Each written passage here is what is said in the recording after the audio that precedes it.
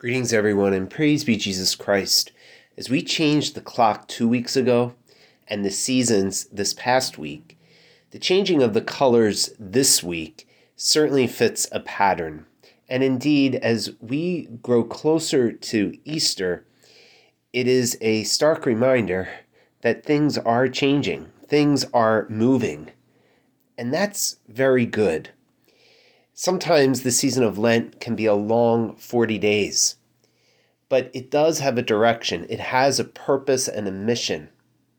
And we see that clearly as we begin week 4. We can certainly get stuck and distracted by many things. We can lose a lot. But God never does. He remains single-hearted. He remains fixed on our salvation. And how strong that desire is in Him, how constant it is. He is attracted to us in a beautiful way, calling out and rescuing, saving, offering life, welcoming us home. And it never stops. We see that in a particular way in the readings this weekend. And it's on display in a critical way. Our first reading takes us to the book of Joshua. It's the beginning of the book. And after 40 years of being lost in the wilderness wanderings, going in circles, there is a big change. They're on the verge of a new day. Chapters 1 to 5 of Joshua speak of the preparing for this entrance into this new land. There's practical points. They have to pack up. They have to cross over. But there's the ritual as well. This is a second generation of people. And they are ready now to make a Passover. A Passover got them out of Egypt long ago. And now this Passover will bring them into the promise of the Father. Joshua tells us the reproach of Egypt is removed. They're circumcised. They celebrate the Passover. And they enter into this new time. It's not unlike this beautiful parable. You have to be reminded sometimes that this is even a parable. It reflects so much of human life. It's evidence that Jesus knew human life well, the life of a family. And the story of the prodigal son, the older brother, the younger brother, the father, so much can be said about this scene, about this parable. It's been called one of the most beautiful short stories of all of literature. But 2 points for today.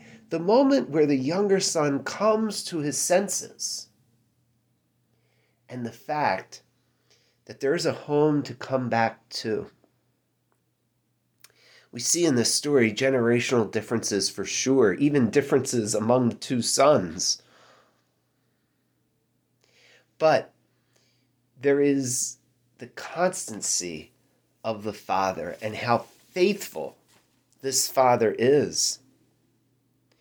From the younger son's vantage point, his coming to the senses is realizing that he's lost a lot in his leaving and in his lust for power, for money, for his own self.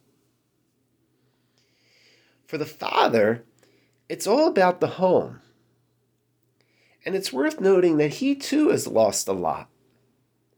We don't know how many years he was without his son. We don't know how ridiculed he might have been for giving away his inheritance. And certainly, he probably lost the esteem of his friends. They all knew, perhaps, his son. And yet he never left his vocation. He never left his post. With all of his loss, he stayed looking and loving. And that son had a home to come back to. Luke 15, which is the chapter of the prodigal son, is also preceded by the lost coin, the lost sheep, and the lost son.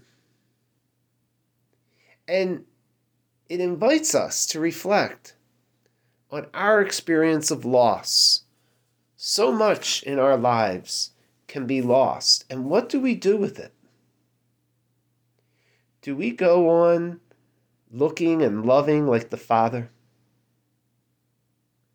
Or something else?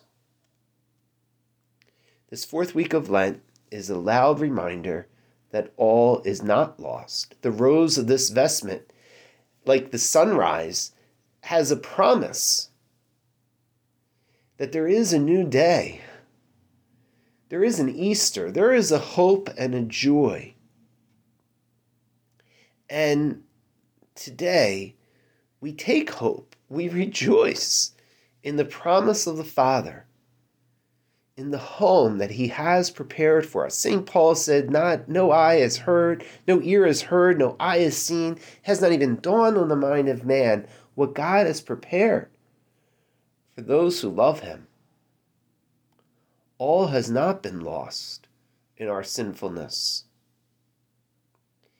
And there is the invitation to come back home. In this fourth week of Lent, it's a good time to ready ourselves with excitement for the Passover that we are invited to make. With all of our losses, to leave the lust behind and to look, to love, to be united in Christ with his love for our Father, and to come home. May God help you. May God be with you as we do that in this fourth week.